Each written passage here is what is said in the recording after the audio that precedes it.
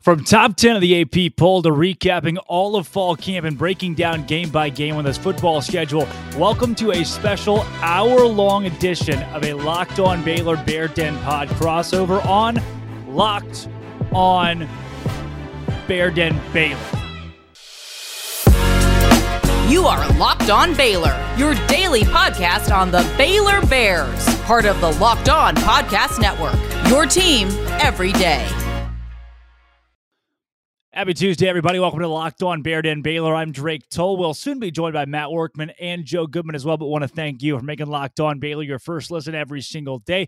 After we had Joe on the show last week, we thought, it would be great to do a crossover episode. Also, how about that rain yesterday? It finally rained. It rained a ton on Baylor's campus. I don't know if you saw that, but people were floating away. It was awful, but also really cool because there hasn't been a lot of rain. I digress. Baylor football, there's so much to break down from fall camp that I don't think we've completely hit. So I thought, why not get AP poll, get a game-by-game breakdown, everything, and do it all in an hour-long special episode. I know an hour is a long time, but I get that. But plenty of great content coming up. And without further ado, I'm not even going to buffer. We'll take you there right now. Guys, let's hit it. We talked about last week about the coaches poll and where Baylor was slotted there. And we kind of touched on that the AP poll was going to come out this past Monday, which it did. And the Baylor Bears are slotted at the exact same spot, number 10, with just a little bit of, I think it's about the same with, I think Oklahoma State was a little bit lower. I have it pulled up here, the AP poll. So Baylor was 10, Oklahoma 9, and then Oklahoma State fell in lower at 12. So it's right about, pretty close to on par with what was going on with the coaches poll. I'm curious to get both of your thoughts about having Baylor be both 10 on both polls heading into the season.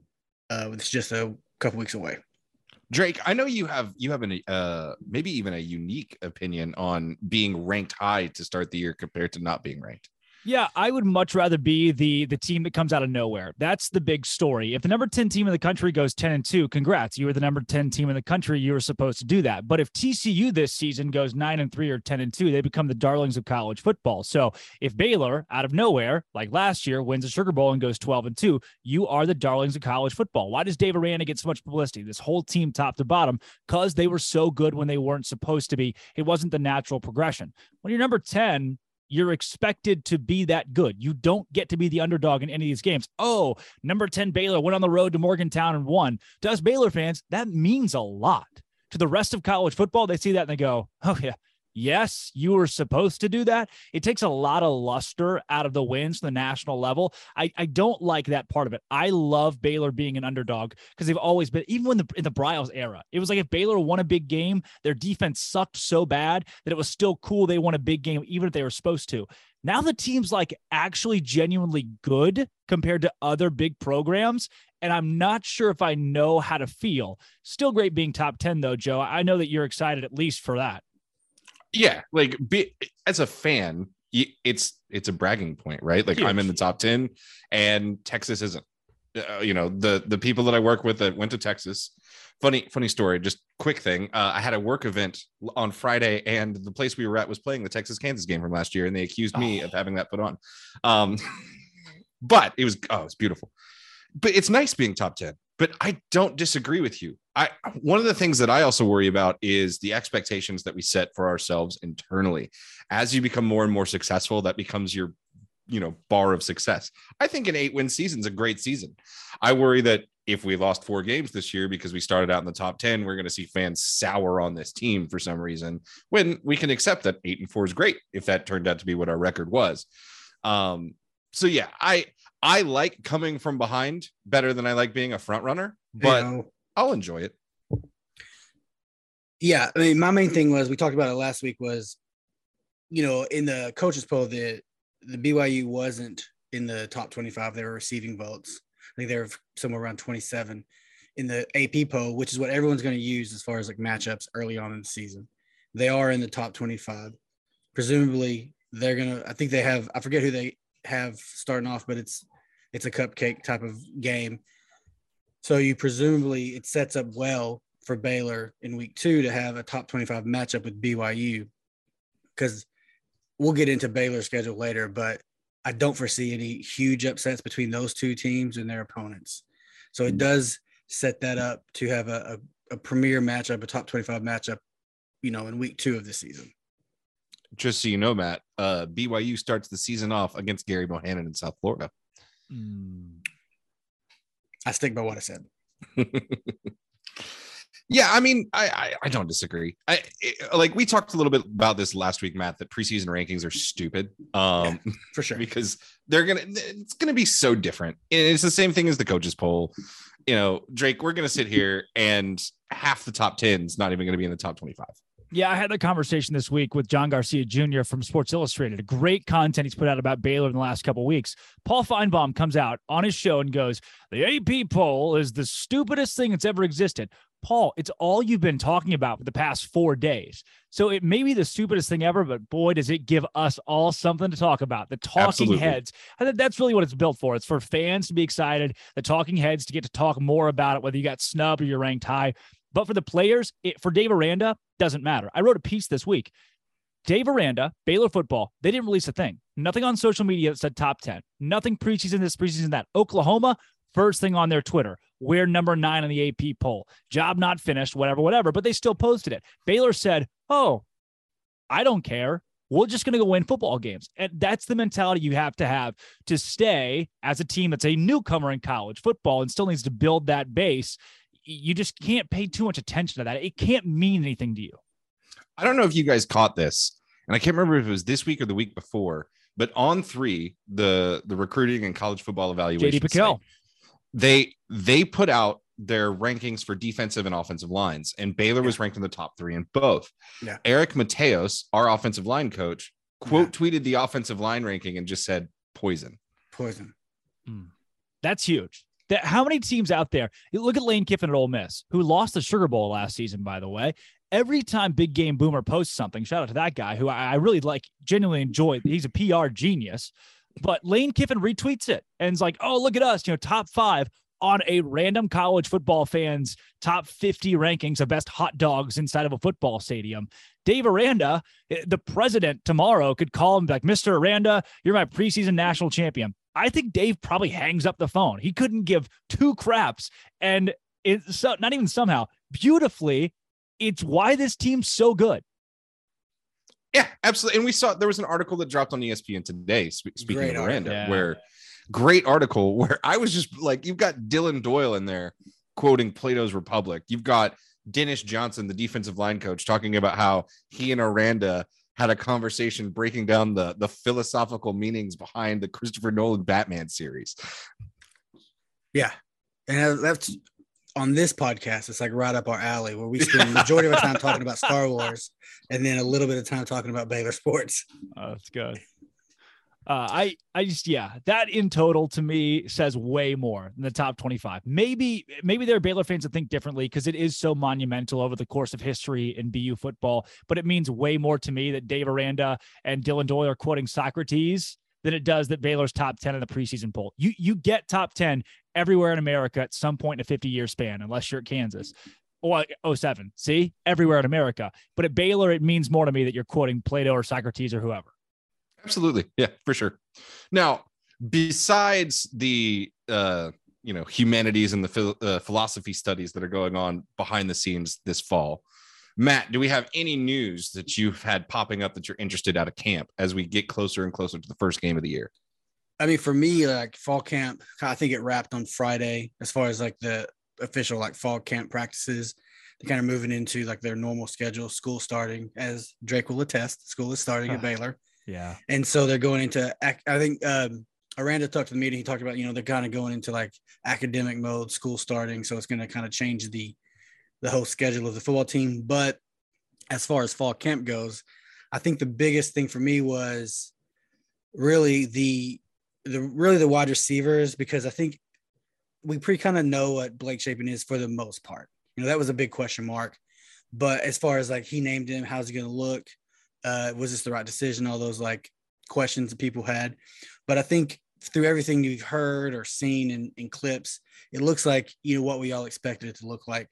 The wide receiver room was the biggest question mark because they're all young guys. There's no one who's really, I mean, I guess you could say, Gavin Holmes hasn't played a lot. He's been here a long time, hasn't played a lot.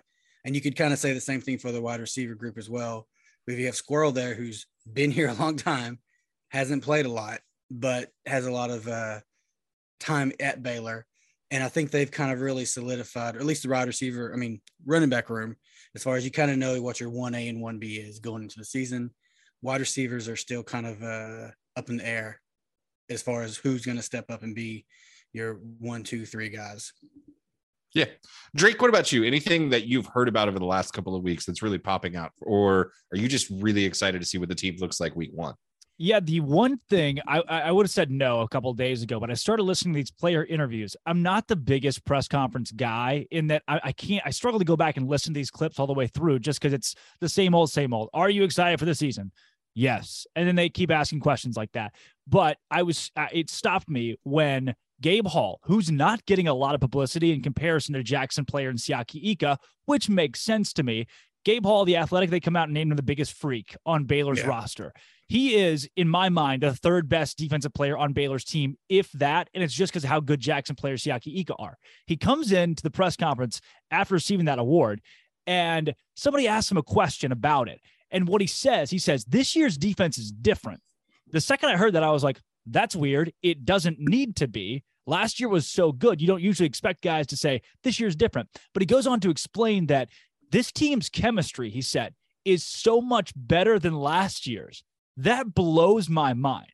This guy is talking about how much tighter knit the defense is this offseason they were last year with Terrell Bernard and Jalen Petrie. No knock to those guys. But the fact that this group has been able to build not just what they had last season, but something more, that's not fathomable. I don't have the capacity to do much in my brain as it is. So that goes way above me. I was shocked by that. And again, that's the stuff that gets me most excited for this football season. Yeah, I think maybe what you can see there is when you have Terrell Bernard and Jalen Petrie on the field, you've got a fallback plan. Yeah. You know, if you fail, one of those guys is going to be near the football. It's just what they're wired to do. And when you remove that from the equation, that might bring this group tighter together, where you say like, hey, we had some dogs last year that protected us. Now our big guys are up in the trenches. The ball's going to go behind them. We got to be ready. Gabe Hall, especially, like, I got to be rushing the passer. If these guys are getting double teams in the middle, then I got to be beating my guy to go sack the quarterback. Yeah. I think I agree with you, Matt. One of the biggest things that I saw just watching those same player interviews was listening to Aranda talk about Dallas Baker and the wide receiver room and how he referred to everyone in that receiver room knows they're loved, which we talk about how Aranda's so different. Like, I have never heard a football coach, not a college football coach, a high school, a peewee, NFL, talk about, I think, the most important thing is that he knows bringing Dallas Baker in to be the wide receivers coach, that all the receivers know that they're loved. And then he brought up that I think it was Hal Presley set a personal record for his GPA in the spring. And then once that happened, Aranda noticed that he took his game a step further and brought up how he's noticed throughout his career that when you see a kid put it together on the academic side, that's when you start to see them also start putting it together on the athletic side. And I'm just, this is a wide receiver room that's basically brand new. These guys have been around, but they haven't played a whole bunch. Reporters are asking you questions to, I assume, make fans feel the warm and fuzzies about how good they're going to be. And Aranda comes into it talking about how they're loved and they're doing really well in school. And I don't know why. It just made me completely relax, because that tells me that the head coach isn't worried about what they're going to do on the field. What he's worried about is what they're doing in the classroom and how they're feeling in their lives. It's the person over player thing, because he doesn't have to worry about what they're doing on the field, because they're going to be dogs. They're going to be beasts. And I'm just blown away by a lot of the stuff that we've seen from Aranda the last few days. If Mike Gundy steps to the podium and says, look, Plato once said, and then just goes on a spiel, I think the world implodes. And then he ends it with, our guys are loved, walks off. That's it. That's how Gundy retires. Because it's the day that he's had just some kind of weird awakening in a dream. It's not normal. It is so abnormal what Dave Aranda's put together. And it's tough to understand. Think about this. So, Matt, you get to be around it.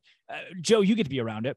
people that aren't Baylor fans that just hear this out of Dave Aranda, do you think they fully grasp how special Dave Aranda and this program are? Like Matt, do you think the average Texas A&M fan gets what's happening at Baylor right now? No, just because I don't think they put a lot of stock into it and they just don't, because if you take it out of context, out of the being involved in, immersed in the whole like Baylor Twitter of it all, or, reading the quotes or watching the, clips, like you said, you can really just, it feels like, yeah, right. I could see like a lot of cynical college football fans who are used to the normal coach speak saying that's just coach speak. Yeah. So I don't really think your average fan, if you haven't been around Dave Aranda or really sat down and listened to him talk or give an interview, you're not going to get it, because if you're just reading words, it's just going to fall like that's just coach speak. Like if you hear that person over player, to us is like, yeah, like he believes that. Yeah. And I think the majority of the Big 12 is more acutely aware of it today than they were at this time last year.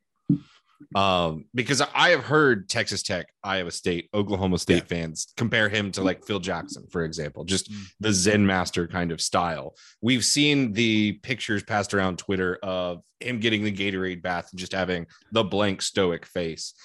I don't think it's there, Drake, fully where everybody appreciates it, but I think it's getting closer and closer.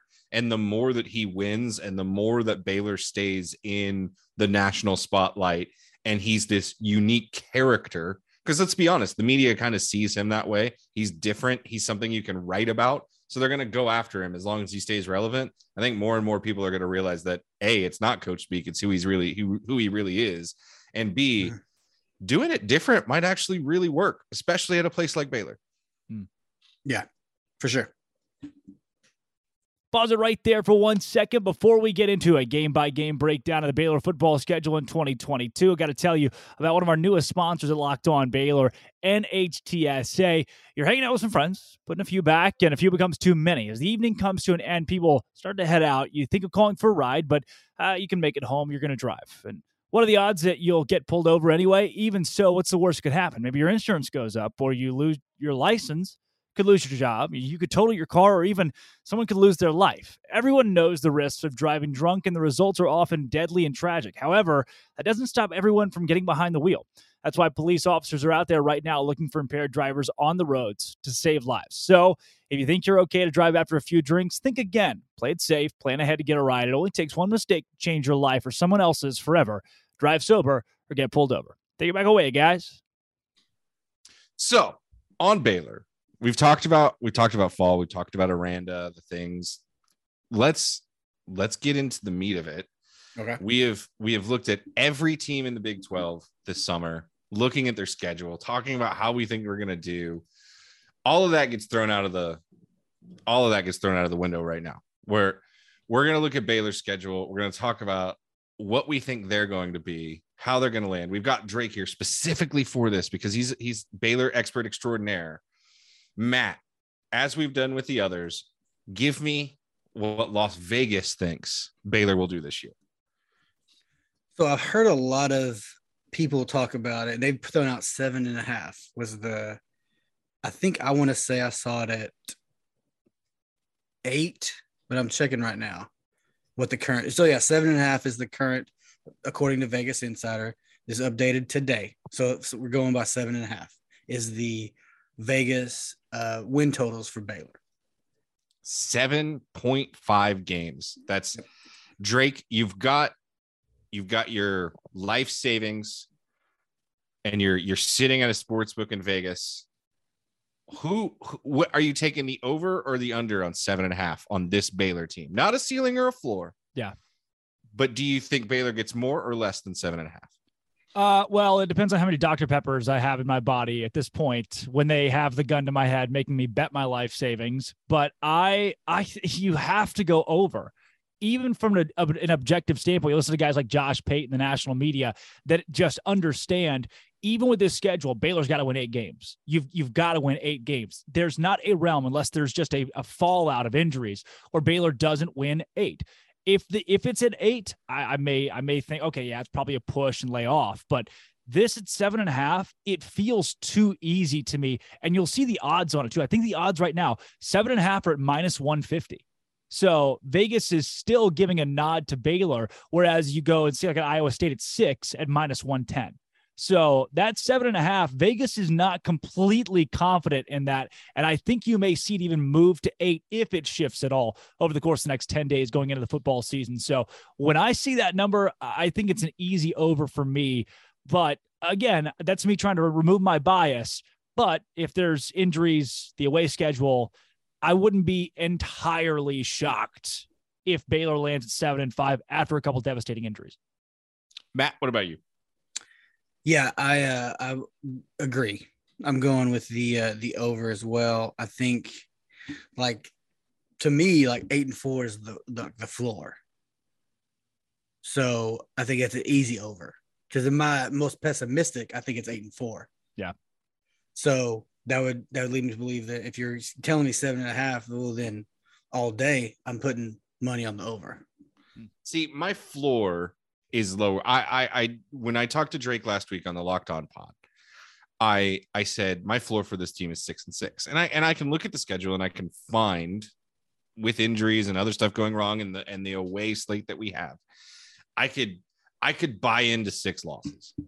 But like we've done with every other team, I'm not worried about like what I could logically see the worst thing happen to them. What do I think is going to happen to them? Can I find enough wins to win the bet in the schedule? And I can look at this, and there are 8 games that I see that I'm like, I would more than happily bet for Baylor to win the money line on these games 8 times. I'm not worried. So that's an 8-4 team. Boom, there you go. And I'm taking the over on it. Yeah, I have real money on the over at 8. Caesar Sportsbook. So I got real. Well, you live in a state where that's legal. It's legal where I'm at. So hey, it's legal for my bookie in Puerto Rico. All you got to do is find that middleman. All you got to do. I'm not gonna lie. Gambling being illegal in Texas is probably good. Like it's probably a very good thing for me. I've never been tempted. I don't have to worry about it. It never comes up. And it's great for Oklahoma. It's great for the border because those folks. Not saying there's any specific fraternities that like to go to the casinos, but I may have made a trip up to WinStar a time or two during my years in Waco. It was I see. I didn't know it was that Joe Goodman that had signed the sidewalk. Yeah. When you lose as much as I did, they put you a little star out there. Yeah. They want you to come back. All right. Well, real quick, let's run through this schedule. Let's find these 8 wins, and let's see if we can agree on that. Week 1, Albany Great Danes coming to Waco. Do we all see this as a win? Oh yeah, they're not a good FCS team. Yeah, definitely a win, but also shout out to Greg Gattuso, head coach of the Albany Great Danes. Great man, still going to lose. Yeah, it's just, I'm glad they're coming down. I hope they get to visit Magnolia, maybe go to the Dr. Pepper Museum, get to taste drink lots of water, fellas, please.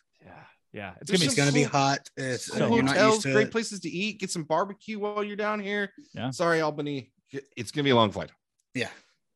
Now, cash that check. Yeah. Talking about long flights, Baylor turns around the next week, takes off, goes to Provo. Drake, what do you think happens in this one? I have gone back and forth. This was actually a lock loss for me for a long time, just because it's such a tough road game, and I just don't see Baylor being that good on the road. But the last time Baylor played in Provo, you know who BYU's quarterback was? Not Joe Montana, but close. That's your hint. What, Ty Detmer? No. Right before him, this guy played for the 49ers. Steve Young? It was Steve Young. Oh, there we go. Steve Young, Baylor in Provo, 1983, the year before BYU goes on that insane run. Baylor wins in Provo. If history repeats itself, there's literally one game to base it off of. Then Baylor wins the game. I see Baylor winning now because of the defensive and offensive lines. That is a class that BYU is not ready for. They are just not ready for that. They could win the game if the lines were comparable, because I think the skill positions really are. I see Baylor and wide receivers and BYU as being pretty similar, but up front it's going to be domination. So Baylor sneaks by BYU like 31-24 in Provo. I'm going to give Baylor the nod here and give them a win. I agree with you. I think it's the two lines, and the big thing that I think you see a lot of the time with FBS versus those just right under, or sorry, Power 5 versus those just right under Power 5 conference teams is depth. And in a place like Provo, high altitude, early in the season, going to test your conditioning, having the depth that we have compared to the depth that BYU has, I think is going to be really, really a big deal as we rotate guys in and out. I think it'll be a 4-quarter game, but Baylor takes it in the end. Matt, what about you? All I heard Drake say was Baylor's undefeated in Provo. Baylor all the way. That was it. All right. All right. So we get that victory in the beautiful Mountain Stadium in Provo. We come back home and we face the Texas State Bobcats. Matt, what do you think happens in this one? I definitely think we're going to have better videography for sure. Yeah, I think we should. Yeah. They've So- actually Fox asked Sports me. One. They've asked me to record it on my iPhone, and I still think it's going to be better. So I I'm would doing. take- Are you gonna use that microphone as well? Because that would be better too. Yeah, I'm doing the broadcast. Thank you to everyone to get me to this point. Yeah. Last year's game was filmed on a camcorder from 1989. I think it was a game from 1989 as well. No, I think this is they're not a good team. So whatever you saw happen last year, Texas State isn't a good team, and it's going to be a big Baylor win. Not even close. Drake, So I'm going to go not the opposite exactly. Baylor's going to win this game, but they're going to be up by 7 or 10 at halftime. You're going to have gone to Provo the week before, be riding that high after the big game you needed to get past. Go to a Texas State team you struggled against a lot last season. Start slow, win by 3 scores at the least in the end. Drake, you stole my thunder a little bit there because I was going to say something similar. They're going to come back from Provo. That's a high emotional game on the road. You come back home. And I think another factor in this one is it's an 11 a.m. kick on September 17th. It's going to be 120 degrees on kickoff on that. And it's just going to get hotter and hotter throughout the first half. I think both teams, it's going to be a slog of a game. You're going to see a few turnovers. You might see a bunch of cramping, some pulled hamstrings here and there. This is one of those games where you want to make sure you kind of get out healthy. But again, depth is going to be a huge factor in this game. As we get into the third and fourth, I think you're right, Drake. It'll be a 7-10 point halftime game. Baylor ends up winning by 21-28 at the end. All right. Then, man, it doesn't get any easier. That's the thing when you look at the schedule. You get back on a plane, and luckily you play this game in September and not in November. Fly to Ames, Iowa, and you're going to be facing a fired up Iowa State team who may or may not be coming off of a major rivalry win for the first time in I don't know how long. But tough game. We haven't played well in Ames the last couple of times we went up there. Drake, what do you see happen in this one? It's a win. Iowa State just doesn't. They don't have it this next season. It's in Ames, but the crowd only goes so far in this game, and Iowa State's just not very good at football. I think they finished probably 7th in the Big 12. So give me Baylor all the way. I agree with you. I think we're going to see Baylor go up there. It's a transition year for Iowa State. I think they're going to be not bad, but I think Iowa State's probably a 6 or 7 win team. I think there will be a little bit of a factor there in Ames, but we'll be able to overcome that. Again, transition year. You're replacing Breece Hall. You're replacing Brock Purdy. You're replacing Charlie Kolar. They will have one of the most formidable players on the defensive side of the ball in Will McDonald, but one defensive end does not a win make. So Baylor wins this football game. Was that also Socrates? No, Socrates. I agree with y'all. I think Iowa State is it's in a transitional year, and it's just not going to be, what we've seen in the past couple years. So I think it's a Baylor win. Baylor win. All right. So we have all a third of the way through the regular season. We have an undefeated 4-0 Baylor team, probably at this point, top 7, if not top 5 at that point.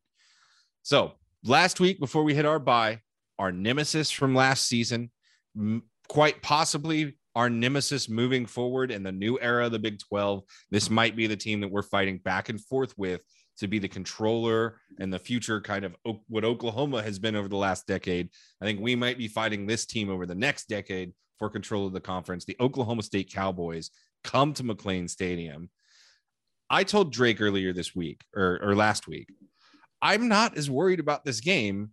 because Spencer Sanders becomes the worst quarterback in the world when he plays Baylor. I think we understand how to beat them. It's at home. And I think we're going to beat Oklahoma State. There's familiarity there, and I think Aranda knows what he's doing. We're going to be 5-0. Matt, what do you think? I agree. I think as good as I think Oklahoma State's going to be this year, their losses in the defense are probably going to play right into what Baylor wants to do this year offensively. So I think Oklahoma State tends to struggle in McLean over recent history. So I think that plays into Baylor's hands as well. So I'm going to go with another Baylor win against the Cowboys. Spencer Sanders has the game of his life against Baylor and only throws 2 picks with 1 fumble, and Oklahoma State loses. Yeah. I absolutely love it. All right. After Oklahoma State, though, maybe the toughest game on the schedule, the fight and buys of off week. I just wanted to call Gotta win off week. BYE, baby. I think we have you have your bye week after week 5, after you've already knocked out 2 tough road games, and it's right before a road game. I think this is one of the best spots you can have your bye week. I mean, people talk about the schedule a lot and about the road games, of course, but like piggybacking on what you're saying, you get Albany road game, tough road game. Then you get home game against Texas State, tough road game. Then another home game. I think it sets up, even with the tough road schedule, I think the way they're breaking it up, it's not like I've looked at other schedules and it's like tough game before, you get to your bye, and you're kind of breaking that up with your non-con in the first 5 weeks. Okay. Now, I may rebut on that a little bit as we get further, but after the bye week, we hop back on a plane and we fly to a place which is very scary for Baylor fans. Drake, you alluded to it earlier, facing off on the road in Morgantown against West Virginia. What do you think happens here? It's a loss. Here's why it's a loss. Thursday game, I think, almost helps Baylor. Kind of gets you out of that weird, funky, playing West Virginia on a Saturday. Also, Thursday after a bye is just strange in general. So it's weird. It's never fun. Most guys don't like playing on Thursdays. This game is a loss because it's inevitable. Remember Kansas State, they're number 1, Colin Klein, and Baylor comes out of nowhere, just rips them to shreds. You remember that game? I do. It's every good team has that random game where they just crap the bed. And you're like, what are you doing? And you're banging your head against a wall. Same when Baylor was ranked, TCU wasn't, and the Horned Frogs just made. You remember that game? What year was that? You know what I'm talking about, right? Baylor's ranked, TCU's not. The Horned Frogs. I don't remember that ever happening. Yeah, exactly. That's going to happen. And it's got to be one of the games. I think it's in Morgantown, and you kick yourself again saying the Bears have not won in West Virginia. Okay. Matt, what about you? He's deep in thought, or he's frozen. A lot of ponderance going on here. Whoa, we lost him. So Joe, he's full gone. Drake, you are officially the host of the podcast now. According to well, then I'm going to pitch it right to you, Joe.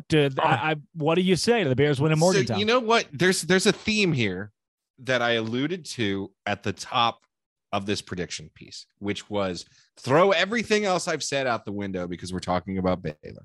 Yeah, we're winning this game. All right. And that's a continued theme that you're going to see here, Drake.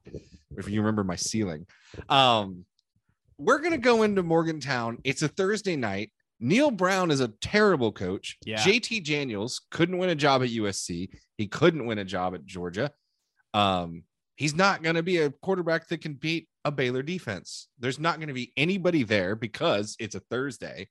I think half of Morgantown's going to forget that the game is happening. We're coming off of a bye. We're going to have plenty of time to prepare, and we're going to win this football game. Okay. I'd be fine with that. Yeah. I think everybody's cool with that. So then Drake, we'll keep moving. Matt will get back to us. And he's here. He's here. It's either Matt or it is a TIE fighter, one of the two.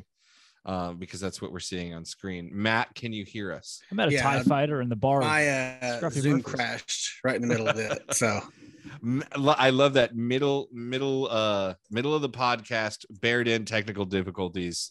You won't find that anywhere else, folks. Matt, okay, Drake has predicted a West Virginia loss. I have predicted a a Baylor loss at West Virginia. I have predicted a Baylor win. What is your choice? I think finally Baylor gets the W in West Virginia, and mostly I think because West Virginia is going to be like 2-3. I think they're going to be a little bit off kilter. Off kilter, West Virginia, and yeah, I think there might be some angry couch burning by the end of the year instead of the happy couch burning, which you never want to see. Sure. Now, did you say happy coach burning? Oh, Neil Brown better run. Yeah, moonshine is highly flammable. Yeah. Then we get to come back home. As Matt, as you mentioned, we kind of get these reprieves after these road games. We come back home where season ticket holders for Baylor football are going to be the most excited and ready to use their tickets as the Kansas Jayhawks come to McLean Stadium. Does the mighty Jayhawks strike fear in your heart, Drake Toll? They do in the third quarter when they're up by 7. You think, oh my gosh, we just lost to West Virginia. Are they going to do it again against Kansas? The Kansas did that an odd amount of times last season where they either won a game, they were up on OU by like 10 in the third quarter. It's going to happen again, inevitably, because I don't think they're as bad as they have been. Baylor wins the game by 10 or 14. You escape and you think, is this Baylor team okay after a loss and a weird struggle bus win going into the next week against Texas Tech? Okay, so you've got a 6-1. Baylor's bowl eligible for you now. Matt, Baylor's 6-0 for you. Are we talking about Texas fans pulling out receipts on us? No.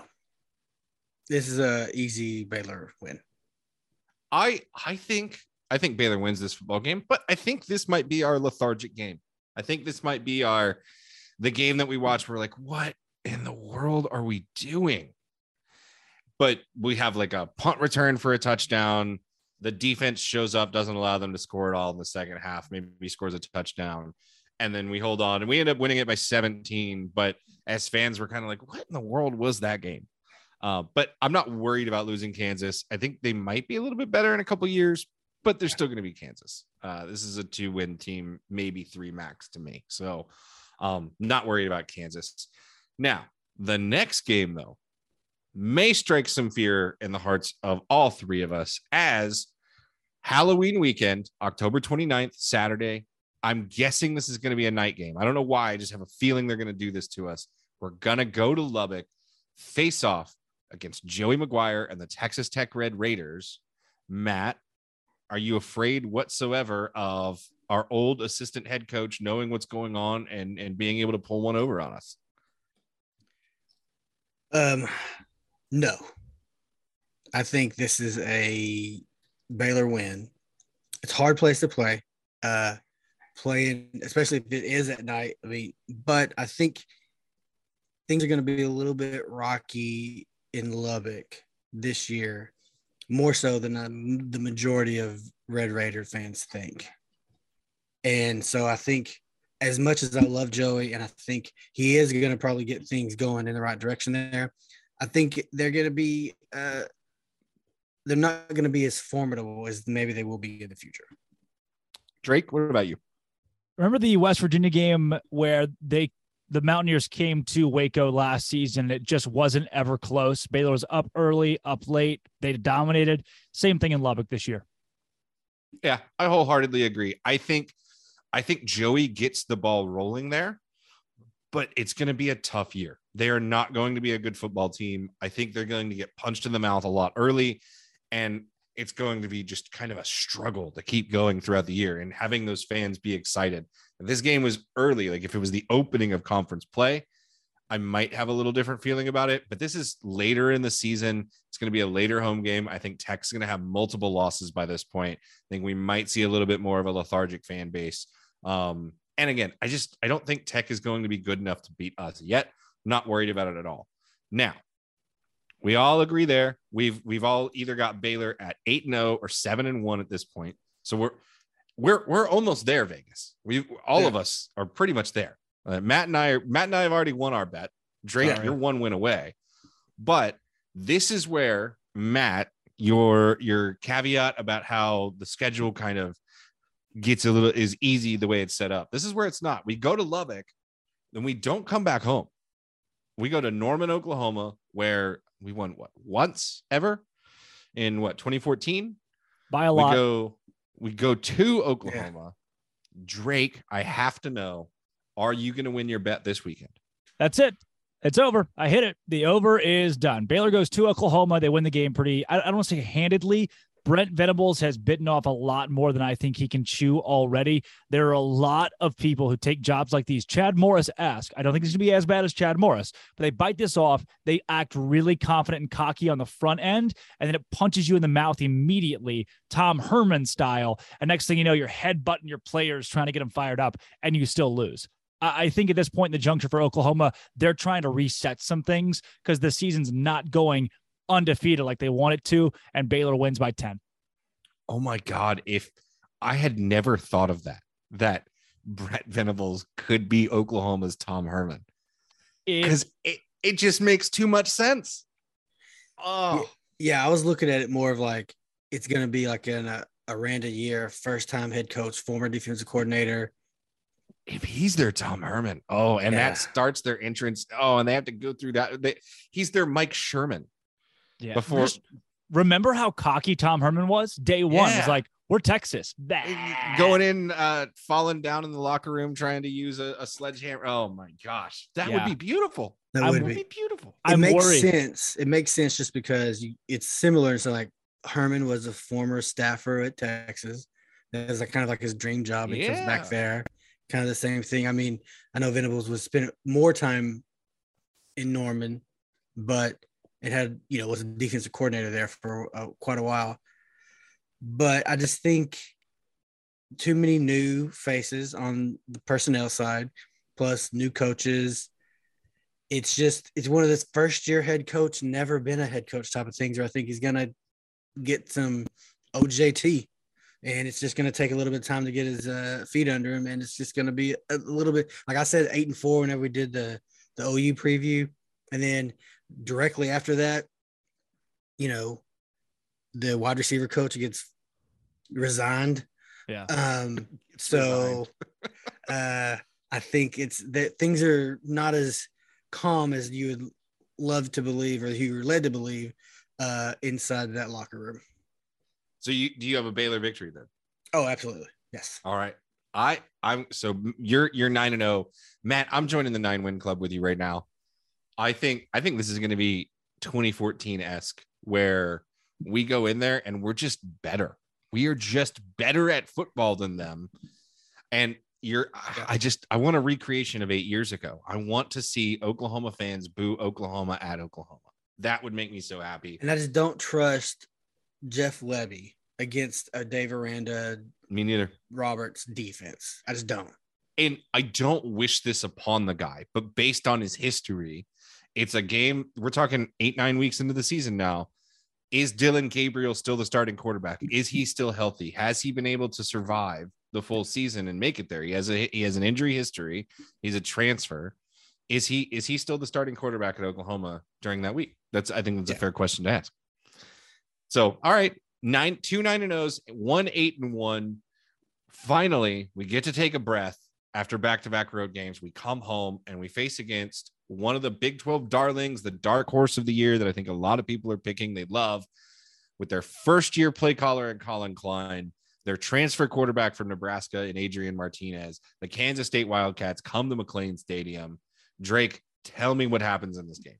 November 12th is nuts. Baylor and Kansas State play a night game, and that morning you see the top 10's pretty gutted, and you think, all right, this is Baylor's opportunity after the loss to West Virginia to move from the 9 or the 8 spot into a possible college football playoff position. Kansas State comes in the top 20 as well. I think they have a really good NFL-ready team. They got a lot of size, and Kansas State wins in Waco. Another game where you say, how? Why? It doesn't make a lot of sense, but Kleiman comes out there, pulls off a great year at K-State. I think they go 9-3, but one of those wins is in Waco because, again, we can't have nice things. So it has to go wrong somewhere. And this is that game where Baylor falls in the trap of it being November 12th. There's always that one weekend where everybody loses. Baylor falls into that against Kansas State in a home game, and Baylor fans think it's the end of the world and are buying tickets to the Alamo Bowl at 8-2. Little do they know, spoiler alert, they finish at 10-2 even still. But I think, again, can't have nice things. They lose this one. All right. I'm going to say I agree with you. I think that on some of the points, this is going to be a night game. I think more than that, I think it's going to be a wet game. I think because for whatever reason, it likes to rain when Kansas State comes to town. I feel like it's going to be a night game. It's going to be wet. This is possibly, depending on what Kansas State does, this could be a game day game, or it could be a Fox Big Saturday kind of game. Yeah. But yeah, I think they come in. I think Deuce Vaughn runs for like 200 something yards on us, but I don't think they can pass the ball worth a lick. I think Adrian Martinez has a bad day. I think our offense maybe throws a few picks too. We fumble it a little bit here and there because it's wet. It's one of those wacky games. Baylor holds on. We get it with a winning field goal at the end of it. Baylor wins by 3. So we are now talking about a 10-0 Baylor team. Matt, do you agree with Drake? Do you agree with me? Kansas State ain't about that life. This is a Baylor win. Baylor doesn't lose to Kansas teams since 2017. It's true. Even in Aranda's bad year. That's true. So at home, while I think Kansas State's going to be much improved and be a contender for one of those spots in the championship game, and I do love what Kleiman is doing there. Deuce Vaughn, can't say enough about that kid. I just don't think they win this game. So Baylor, dub. There we go. All right. Then for the only time during the year, we have a back-to-back weekends where we have games in Waco. Back-to-back home games. Only time during the season. We come off of the Kansas State game. TCU, the revenge game, first year under Sonny Dykes, comes to McLean Stadium. Matt, are we 11-0? Yes. That's all I needed to hear. Drake, you spoiled it a little bit, but tell me what happens against TCU. Do we win this football game, or is it the ghost of Chandler Morris come back to haunt us? This is an 11 a.m. game. It's not warm. There's always one 11 a.m. game that feels like it's 7 a.m. when you get to the stadium and you think, I just want to sleep. This is so much football. Get to TCU. They've had an awful season to that point. They get run out of Waco. It's not close. Baylor's upset after a loss to Kansas State on my book, and they win this one like 42-14. Yeah, this is a prove a point game for Eric Mateos and for Jeff Grimes, because I think they're going to go out there and we are going to run the ball down TCU's throat. TCU is trying to change their identity from a defensive head coach to an offensive one. I predict that TCU is going to have a horrendous defense this year as Sonny Dykes tries to install his offense, focuses more on that than they do on the defense. They let things go on that side of the ball. And I think we absolutely destroy TCU. Agree with you. I think this is going to be an 11 a.m. game. This might be like an ESPN Plus, like we get kind of screwed there or something like that. And it's going to be freezing. It's going to be a hot cocoa game at the tailgates. Maybe put a little it feels like a FS1 game, like deep in my bones. Like, okay, yeah, this could be. I kind of agree with that. This is a Bailey's in the hot cocoa in the morning game. Yeah. I will have been up since like no one's going to be watching it but Baylor and TCU fans. Like no one's going to see this game. Yeah, that's it. Just us, just our little group. Baylor's 11-0 though, so we've all got this as a win. Finally, we close out the season. Black Friday, the day after Thanksgiving. Maybe the last time we ever play in the stadium. Who knows? We head to Austin, Texas to play at Darrell K. Royal Texas Memorial Stadium. And I mean, who knows how good Texas is going to be this year? We've all seen this week. I think on Friday, we all probably got our laughs in as multiple of quote unquote Texas insiders had been reporting that Hudson Card had won the job. And then we get this story that comes out that says, actually, no, it's Quinn Ewers. And it was the SID who got some message and told the Austin American statement and at some interview with 3 other players. I don't know what's going on at that program. Like Texas went full Texas in their quarterback battle. And it was, predictable. But yes, the story basically right now with the University of Texas is either Steve Sarkisian has the tightest lipped staff that has ever existed, and they don't talk to anybody, and somebody with bad information spoke to the Austin American Statesman and orangebloods.com, or a booster forced the hand of Steve Sarkisian to start Quinn Ewers. You choose. It has to be, in my opinion, it has to be. They want to go with Hudson Card. He was probably better in the fall. They can't. So because of that, Drake, I'm going to come to you first. I'm going to ask a two-part question. It's, does Baylor win this football game? What happens here? Does Baylor win? And who is the quarterback wearing a Longhorn helmet that starts the game against us? I am confident it's going to be Quinn Ewers at this point in the season. I get the popular answer for a lot of people outside of Texas that it won't be. He's not going to be a shining star. It may be a Spencer Sanders situation, but I also don't think Hudson Card is that good at football either. So I think they may even go back and forth between those guys, get to this game, and you say, who's the starter for Texas? And we don't know until that Monday where they say it's Quinn Ewers. So I'm going to go with Ewers as the starter. I think Baylor comes into this game and goodbye to Texas University. They win this one by at least 10 points. Baylor at this point, the juncture is number 13-ish in the country. They go 10-2. I strongly believe, you know what? We'll get to Big 12 championship talk because you guys have Baylor in there. I'll let you find out if I do or I don't. Okay. Matt, same to you. What does Baylor do in this game, and who's the starting quarterback for Texas? I agree. I think it's Quinn Ewers. I think, at this point, they got to, dance with the boy who brought them, so to speak. And so, I think it's Quinn Ewers. So, but I think I said last week that I thought Baylor wins this game. I'm going to stick with that when we did our Texas preview. And I'm going to stick with that. I'm going to say Baylor's 12-0. Boom. I predicted in our Texas preview that Baylor would go to Austin and lose this game.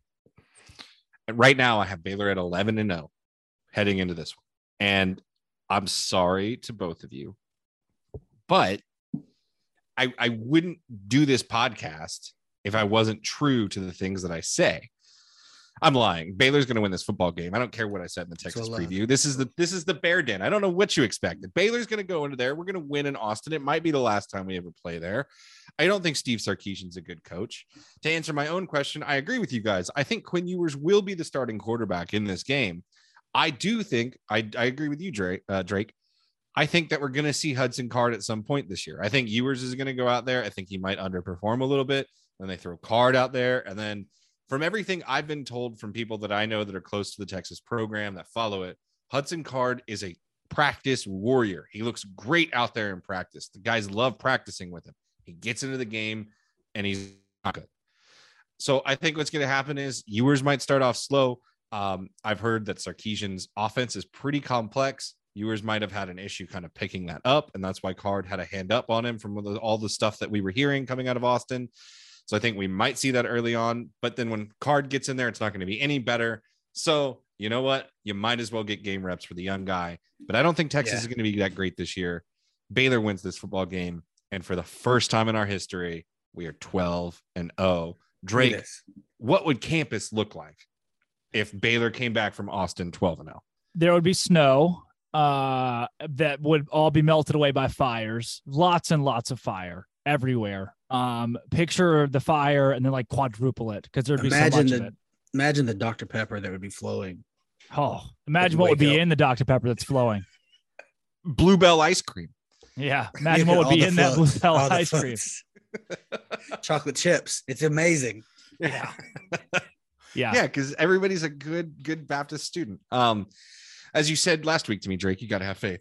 But no, I running through this is a fun exercise because my ceiling for this team is a 12-0 team. I could see it happening. You can convince me that this team could go undefeated and run the table. To be honest with you, we've probably got a loss or two in there. It's going to happen. Expect it's the way college football works. As Drake, as you said, we're not allowed to have nice things. Yeah. I mean, I'm most assuredly going to be wrong because not you. Yeah, me. But like Dave Aranda likes to say, like the Bernstein Bears, old hat, new hat. Let's just put on that old hat and be Big 12 champs. Come on. I like the old hat reference. At 12-0, that guarantees us a spot in the Big 12 championship game in Dallas on December 3rd. The day after, we play a big game against Gonzaga in basketball, by the way. Drake, who do we play against, and does Baylor win? I know what everyone's thinking. I am the Grinch. I have Baylor losing football games. Baylor still goes the Big 12 championship because they've just lost 2 games in a year where they beat Oklahoma and Texas. That's how deep the Big 12 is. That's the amount of parity I think the league's going to see this year. They're going to get I think they get a 9-3 Kansas State team, just because, again, I do not believe Texas or Oklahoma are at the potential where they need to be. They both have young head coaches, new head coaches, I should say. And so I don't foresee them being in this game. Who's next then? I don't think Oklahoma State's good enough to make it. Maybe they're even 10-2, but a loss, 2 conference game losses compared to Kansas State, which I believe will only have only 2 in conference play as well, puts KSU in the big game, Baylor in the big game. Those 2 square off. I think Baylor gets revenge on Kansas State in true Dave Aranda fashion, Arlington, and it's beautiful. Also, no one's at the game because Kansas State fans, I've never met one. Baylor fans are going to be half the stadium, and that's it. It's half full. Oh, I hope that last part's not true. But last year's environment was a lot of fun, even though it was 70% Oklahoma State fans. But yes. Matt, what about you? You've got Baylor in the Big 12 title game. Who are they playing against, and what's the result? I'm going to go back with Oklahoma State. I think it's Oklahoma State. I mean, as much as we, bag on Spencer Sanders for how he plays in Baylor games, outside of Baylor games, he was very efficient. Now he is good for a blunder, at least one blunder every game. But I think that having that 6-year quarterback experience, been in that system, been under Gundy at least for his whole career there, it's going to speak for something. So I think even with the early loss to Baylor down the stretch, I think they have enough good wins that they're going to go back to the championship game. I have been back and forth with both of your picks. It's in my mind at the end of the season, it's going to be 2 of the 3. It's going to be Baylor, Kansas State, Oklahoma State. Out of that group of 3, that's where the 2 will be. I just predicted a 12-0 season for the Baylor Bears, so that's picked one of them. I'm going to side with Drake here. I think losing Jim Knowles is going to be a major impact thing for Oklahoma State.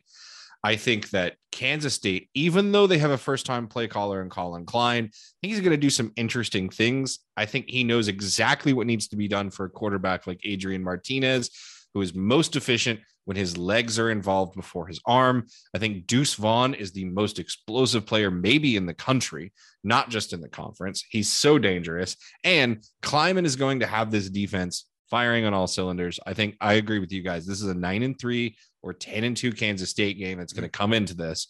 I think it's going to be a close, tough battle. It's going to be one of those games where Kansas State never quits because the game means something. You can't run away from them in this game. But at the end of the day, I'm going to say this, I'm going to use it for the 3rd time. Baylor is going to have depth that Kansas State just does not have. They're going to be able to defend against injuries that are going to occur throughout the year. They're going to be able to defend against that tiredness that happens throughout the year, through the rotations that we have. We've got great leadership on the defensive end and Siaki Ika, Dylan Doyle, Al Walcott, Snacks Johnson. I think by this time, the offense is going to be clicking on all cylinders. They will have played 12 full games. Jeff Grimes has the offensive playbook completely opened up, and Blake Shapen is tearing it out. Your Baylor Bears repeat as Big 12 champions, are 13-0, and for the first time, make the college football playoff. There we go. And of course, how warm are the fuzzies I just gave all of you? Listen. You can't give me that hope. You can't come in here and give me that hope. It's my senior year. If that happens, I don't know what I'd do. I told you I graduated. I walked across the stage in December of 2011, mere days after Baylor brought home a Heisman Trophy. I believe football success happens in great Baylor Bears senior years, and you're the next one, Drake. I hope to bring that mojo to this team. I do have a special message for Drake. I just got a text from a buddy, Scott Spain-Smith. He is the general manager at Heritage Creameries. He said he'll have your shakes ready for you, Drake, anytime you want them. That's glorious. If Baylor goes 13-0, he really better. Matt, what happened in your senior year at Baylor in football? What year did you graduate? That was 2010. Oh, you graduated in 2010? Yes, because I took a sabbatical. So that's right. Yeah, you left and came back. That's right. So 2010, it was a good year. We went to the bowl game. Yeah, that was you ended the bowl streak. That was when we lost to Illinois in the Texas Bowl that year, but we broke the bowlless streak. So hey, look at that, Drake. You're next in line for huge milestones. Yeah, so, who graduated in 19? Somebody big graduated in 19 because that was a good year. We don't even know who they are yet. All right, well, we've gotten to that point in the podcast. We've run through everything that has to do with Baylor. Drake, anything else that you wanted to just shout off the rooftops that you're thinking about, that you're worried about, that you're excited about for the 2022 Baylor Bears? Baylor is good at football, and Blake Shapen, I talked to some players last night, actually. Blake Shapen is also very good at Shape, as they call him, is very good at football. He will be not a Heisman winner, but in the conversation at least for Big 12 offensive player of the year. Let me ask you a question. Oh, go ahead. Let me jump in here. Since you said Shape, so I'm gonna show my age here. So in the Halloween Classic, they refer to Mike Myers as the Shape. Do you think we could get the Shape with Mike Myers masks incorporated into like student section at McLean? 20 years ago, yes. 2022, Matt, you got a lot coming out. We got a lot of explaining to do to a lot of Baylor students. You got to set them all down and really say it slow here. I have been told that games now are like a social event where what you wear almost matters as much as the outcome of the game. You're telling me, Drake, that students in 2022 don't know references from a film from 1978? As crazy as it sounds, yes, I am saying exactly that, Matt. You would be shocked, as am I. I get the references, but I've got 7 roommates.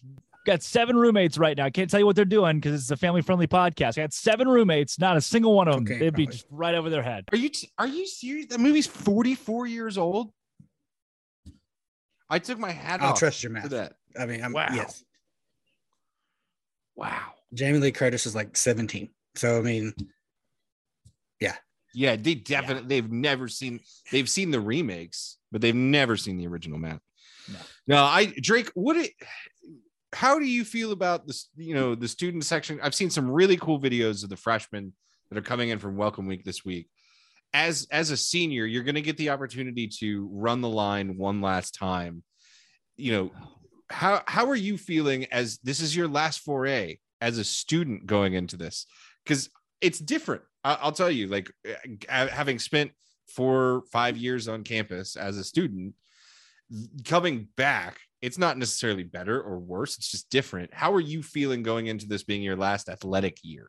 Yeah, this is as connected, I think, as I'll ever be to campus. And coming to that realization, reality is kind of a tough thing, but there's no way around that. Unless I come back and work for Baylor in an administration role years and years down the road, this is as close as I'll get to the heartbeat of campus. That part's really sad. Running the line for the last time, I'll be honest, I'll throw it out there. I am a Baylor line elitist in that I didn't like it that much. It just made me anxious because I knew I was going to get trampled and tear an ACL because it is like a full stampede of much more athletic people than me. So I was like, I'll stay in the back and kind of tiptoe and stuff. Also, working in media, you get the side of being a little more objective, a little less biased. I know both of you guys get that when you see it from I have to talk about this role, then you see it from a different eye. So I don't know if I've gotten to celebrate that true. I've never gotten to scream and holler at a Baylor football game since I started in college. Aside from one time when I got kicked out of the TCU student section. Won't tell that story for a little bit for legal reasons. But that to me is what makes this year so difficult. It's not being in the middle of campus anymore. So I'll miss that, but I'll definitely cherish all the games a little bit more than usual. Yeah. I will say you have a unique perspective because you sit up at the press box and you look at Baylor games both as a fan and as a media member. But I will. One of my favorite things about when I went to the West Virginia game last year and I was up in the box, I sat next to Travis Roeder, and it was my favorite thing in the world watching his under the table fist bumps, and like he's just like, it's like the meme of the kid in class that's like holding everything inside. Like that was Travis. Like he wanted to let it out.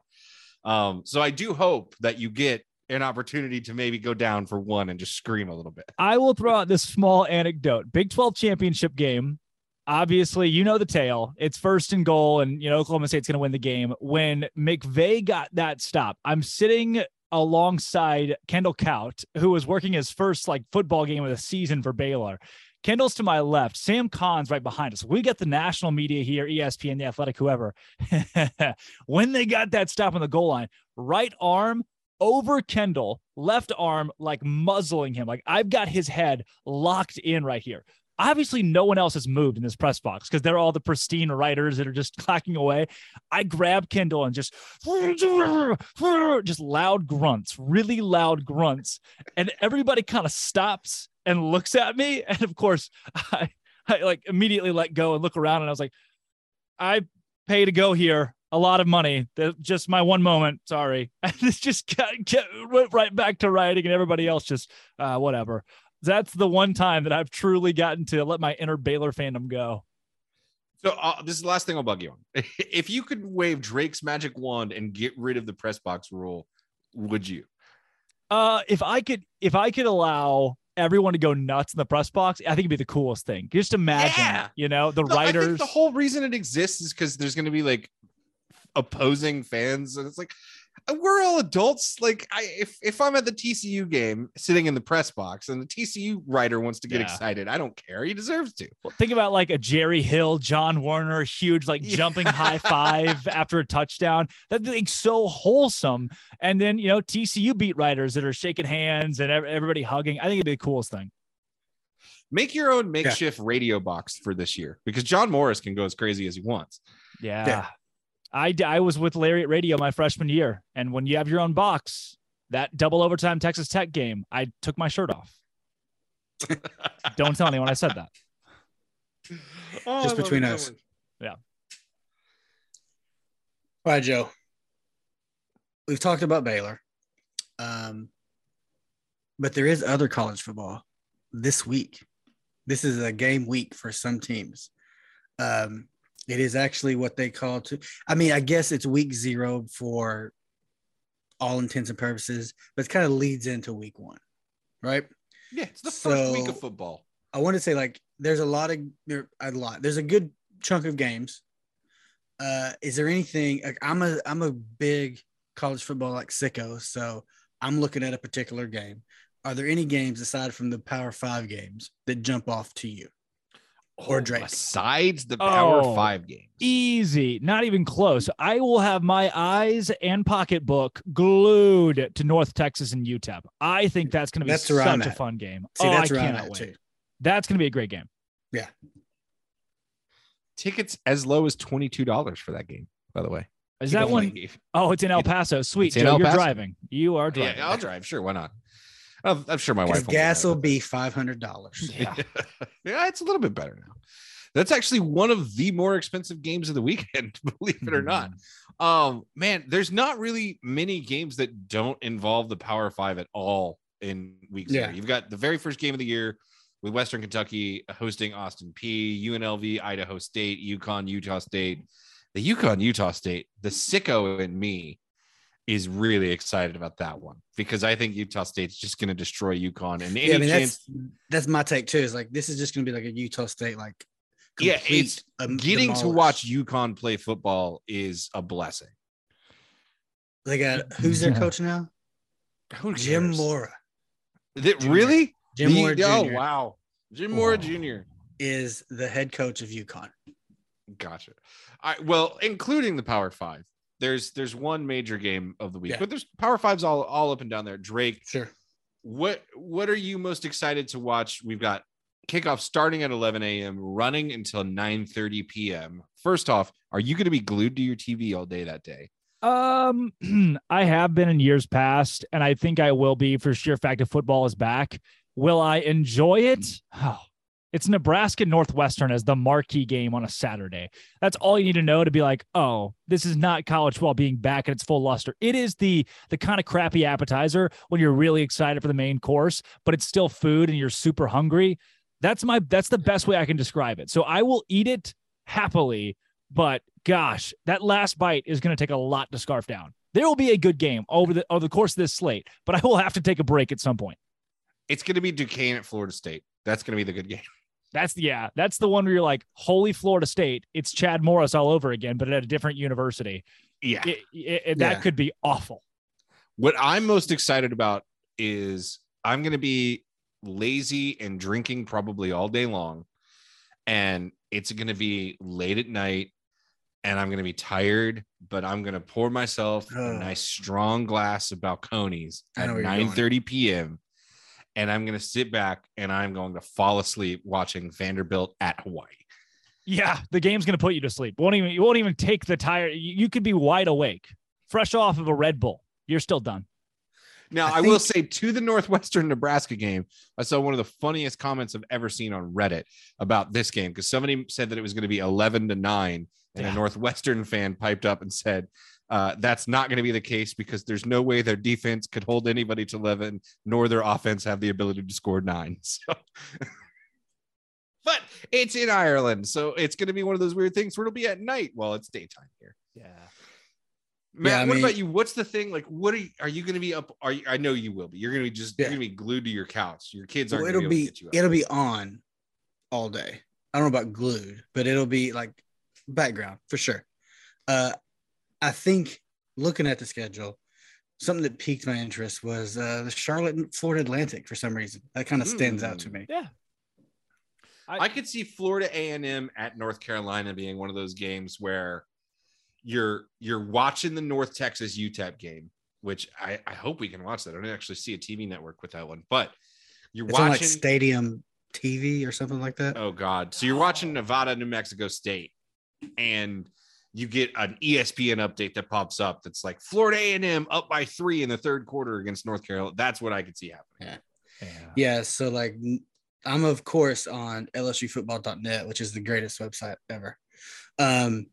All times are in Central Time, which is God's time zone. And yeah, so the North Texas UTEP game is on Stadium Video, which is something that exists. It's Stadium.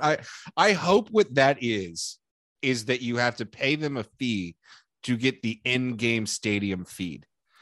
I think Stadium is a website or some type of media company. I think it's on like over-the-air broadcast. I'm not sure, but they do have a website because I clicked on the link today from LSUfootball.net, and it does take you to a Stadium website where they do have videos. So there's that. Yeah, interesting enough. We'll see next Saturday. But yeah, like Drake, that's the game that I think is going to be a really good game, even though most people probably will not be able to watch it. Yeah. That's what piqued my interest the most. Aside from that, outside of the Power 5 games, I thought like Charlotte, Florida Atlantic probably. I think I want to see what Florida Atlantic does. I think they have a new head coach, and then Charlotte, they kind of built up a pretty decent program there. So excellent. Well, Matt, any questions besides that for Drake? No, Drake, thank you for coming on. You have been peak Drake, and we certainly do appreciate it. It has been a pleasure. Peak Drake is probably the best compliment I've ever received. It shouldn't be one. It really shouldn't. I am one of these days going to stop drinking caffeine and you will never hear from me again. Go outside your door and tell all your roommates that you were just Peak Drake. I will absolutely tell them that, and they will have no idea what's going on. You're from Arkansas, correct? You couldn't tell? Of Arkansas? Or you could tell. That was, I'm from the small town of Valonia, Arkansas. Population 1, just me. I was a hell of a mayor, though. Really good mayor. I elected myself. And then Valonia is nearest to Conway, which is kind of close to Little Rock. Okay. That I'm it's also a small from- town if you yeah. have to do close to twice. Yeah. Yeah, so my family on my mom's side is also from Arkansas. It's from Clarksville, Arkansas. Yeah, they are. Home of the Clarksville Panthers. Dang straight. So that's how we get down. So there's that. Outside of Russellville, the interstate. I love it. I wouldn't know. Yeah, Joe, Drake- you wouldn't know. Drake, plug your stuff. Plug your life. Plug it all. Where can the people find you? Where can they find your content? Where can they interact with you? You guys come to Waco Tours. Come watch me give a tour at Waco Tours. You'll love it. You'll go nuts. You can go to Locked On Baylor on YouTube, wherever you find your podcast, daily podcast. Also, you can check out the one we did with Joe last week. I'm sure we'll do one with Matt here pretty soon. Also, Inside the Bears, doing some writing for Inside the Bears and the crew over there. China Spring Football every Friday night. And then I DoorDash sometimes. So DoorDash food. Play that game. Play a little roulette with your DoorDash and see if it's me. Matt will soon. He's moving back to Waco. Hey, I moved back to Waco. So is in, everybody else. 2 weeks. So, yeah. Luckily, there's like 1 billion new housing developments all in and around town. So finding a house, not hard. Finding a cheap house, hard. As all the old people told me when I was there, and I will tell you now, you guys just have it so much better than back in my day. Hey, the Grease Pit. They've added 28 new restaurants since 2012. True fact. Jesus. Yeah. Well, Drake, you have class tomorrow, and it is 10:30 p.m. So that means you've only got 3 hours before you're going to start getting tired and have to wake up. So yeah, really got to wind down. I'm going to be in bed by 3 or 4 and asleep by 5. So I should probably start now. See you guys. Luckily, you can sleep in that shirt and just get up and go to class. Though. Yeah, There you that's go. exactly what I'm going to do. in your clothes. See what they think. So, well, guys, it's been an absolute pleasure. I would love to do it at any point in time again. Excellent. Thank you Thanks, so much, sir. Drake. All right, there it is, your hour-long special of Locked On Baylor, the Bear Den Pod. What a great crossover. Those guys are outstanding. And if you come back tomorrow, Cam Stewart joins the show. We go team by team across the Big 12 and break down everybody's schedule, project every record in the Big 12 as well. It is going to be insane. I know, Cam, everybody, the big groan, but I can't wait for it. Hope you enjoyed the hour-long Locked On special today. When we come back tomorrow, again, it's going to be wild. This has been, always will be. Thanks to Rain. Thanks for Joe Goodman. Thanks for Matt Workman. Locked On Baylor.